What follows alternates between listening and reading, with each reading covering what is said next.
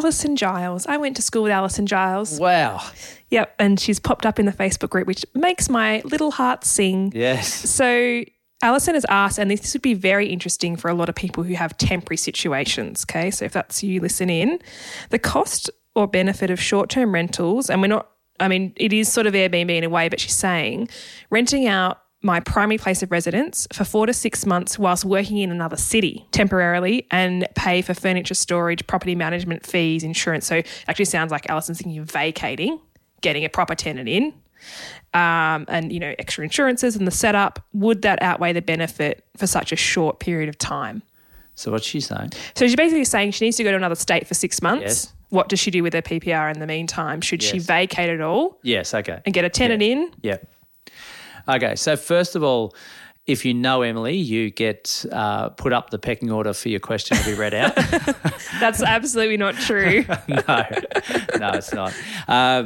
Okay, great question, Alison. I think, is there a third option? And we'll get to the options that you've presented there for the minute. But can we actually Airbnb it for that period of time? Is there a demand for that based on where you're living, and are you comfortable doing that because you're happy with someone to live in your house using your furniture? You might have already eroded that option because you're not comfortable with it, so I get that. I think getting out of your house, putting your stuff in storage, what's that cost? And not necessarily the dollar cost, but the logistical mental space that takes up your life right now.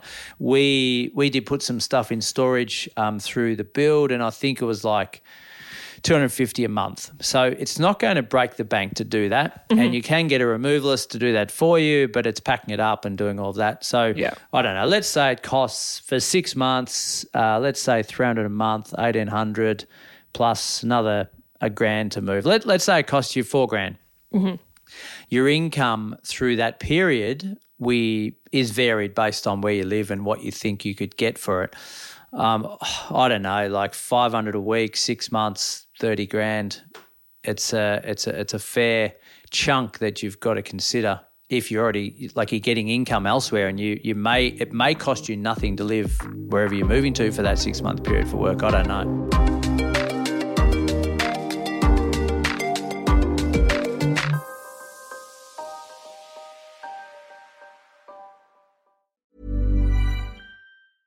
Hey, I'm Ryan Reynolds. Recently, I asked Mint Mobile's legal team if big wireless companies are allowed to raise prices due to inflation. They said yes. And then when I asked if raising prices technically violates those onerous 2-year contracts, they said, "What the f*** are you talking about, you insane Hollywood ass?" So to recap, we're cutting the price of Mint Unlimited from $30 a month to just $15 a month. Give it a try at mintmobile.com/switch. $45 up front for 3 months plus taxes and fees. Promo rate for new customers for limited time. Unlimited more than 40 gigabytes per month. Slows full terms at mintmobile.com. Well, that's the other thing I was just thinking. Another alternative, there are a lot of sites where they have registered house sitters. Yes. And you could swap. You could even do a swap. Swapski. Yep. You could be in someone else's house. They could be in yours. Yeah. Your cost is both the same, really, and you just pay the bills while you're there. Yeah. And then that way you've got someone looking after your property. Because that's the other thing. I wouldn't want to leave my home vacant for 6 months. No. I'd want someone to go in and check on it, mow the lawns, grab the post, all the rest of it. Yeah.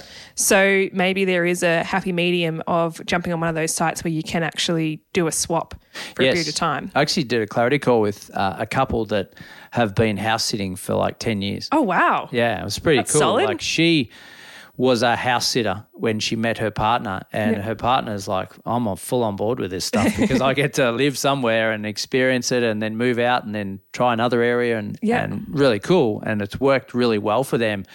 The bonus was they can save a massive amount of money because they're just house sitting and lawns and, as you said, like general upkeep and safety.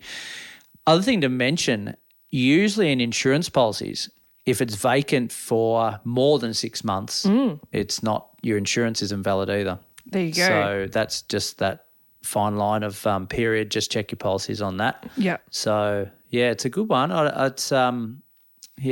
Sometimes it's what can make you the more money might not be the best decision for you because of the heartache. Correct. Yeah. Well, good luck when you do move, Alison. And I'm sure there's plenty of listeners who do have jobs where they see themselves, maybe a placement even in medical or health, where they're, somewhere for 12 weeks or 20 weeks at a time. So, yeah, I'm sure that does take a toll after a while, chopping and changing. Does she know someone that wants to live in her house for a period of time? Yeah, well, that would be good, wouldn't it? If it's a known person, that's probably ideal. Next best to that's probably a house here that's got good references. Yeah. Yeah.